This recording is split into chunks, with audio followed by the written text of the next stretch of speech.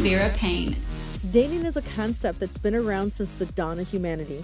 Dating as we know it today has evolved into a complex culture all its own, with certain sets of rules and behaviors that have almost become second nature to most daters. These rules have developed over time as people have realized what works and what doesn't work in terms of creating successful relationships. Joining me to explain how dating has changed and the current dating trend is dating coach, matchmaker, and author Judith Gottesman. Thanks for joining me, Judith. Thank you so much for having me. So, dating has always changed over time. As of right now, what is the dating trends? Well, COVID has definitely affected dating, and people are kind of getting tired of being isolated and alone. And so I think more than ever, people are really looking for love and wanting to get back out there dating. And what's changed is there's a lot less, fewer parties and big events going on still. And so I think a lot more people are having to find themselves on online dating when maybe they weren't as much before.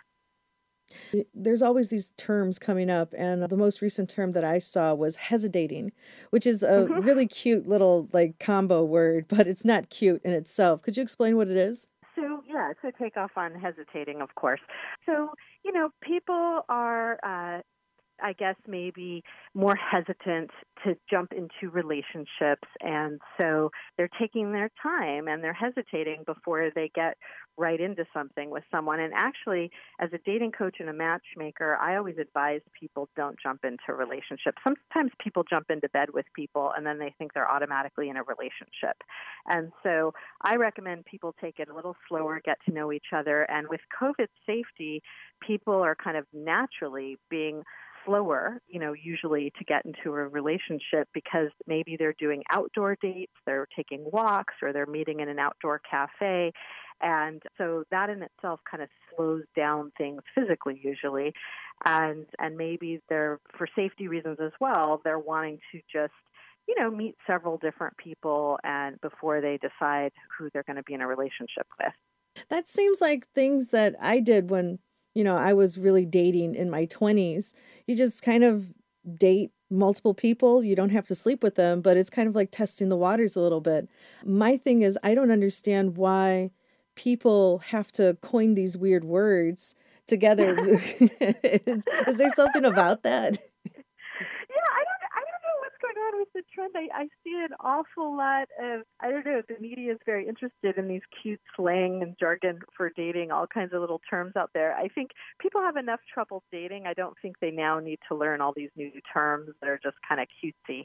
I think really they should focus. I have in my book, The Lost Art of Dating, it's really a how-to because people have sort of lost the art of dating, and it really helps people just figure out what you need to do to get out there. And I don't think you actually really need to know the terms because they're changing all the time. I think that, they're just made up. They're not anything real anyway. So do you think dating is harder because of COVID, like going through the pandemic? We've been locked in for 2 years. Did dating become harder now? The idea of meeting people as easily, just like I said, through, whether it's a social event, like a party, whether it's a fundraising event, or even volunteering. Like, let's say, because I recommend people meet people through taking classes or volunteering in your community, or maybe being involved if you're religious in a house of worship. It's a lot harder to meet people when so many things are happening by Zoom, whatever.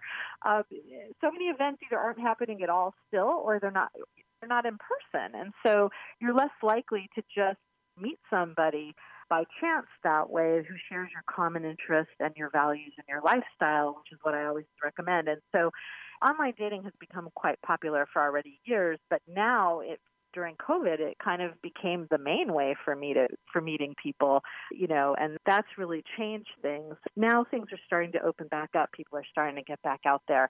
Events are starting to happen. But, holiday time and all of that, still a lot of people aren't doing big things, even at home when they would normally have friends and other guests. I don't know, Easter's coming up, Passover's coming up, different holidays. And it used to be that you could maybe meet somebody that way. And you really do have to focus on ways to meet people now that you didn't have to before. And that's true. I've noticed that for the past 2 years, my circle of friends have gotten smaller and smaller and more inclusive.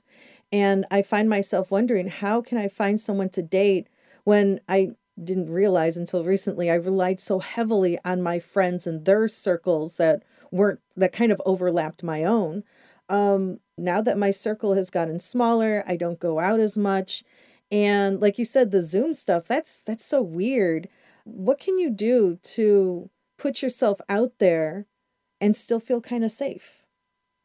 Yeah, so I think you can still reach out to your extended, group, whether it's, texting them or emailing them or a phone call and just asking them if they know anybody for you. I think there's nothing wrong with asking people, and they don't have to be people you've seen during the pandemic.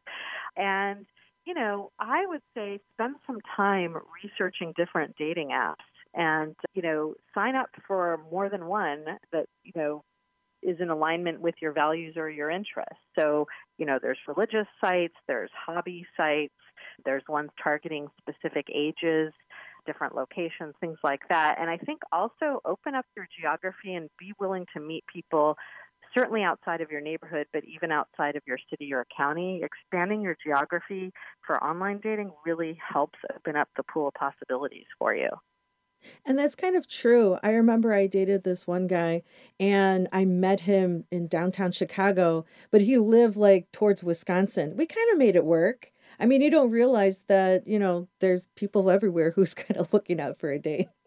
Yeah. And, actually, as a matchmaker, and I actually talk about that in my book, Your Soulmate Awaits, love is important to people it's important to, and it takes effort.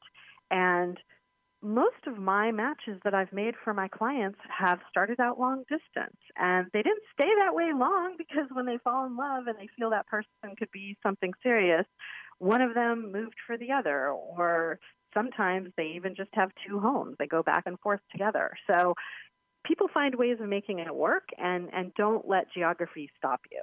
Well, Judith, thank you so much for joining me. I really appreciate you being here. And for those listening, where can they find out more about you and your book? Sure. So they can go to soulmatesunlimited.com, and I appreciate you having me.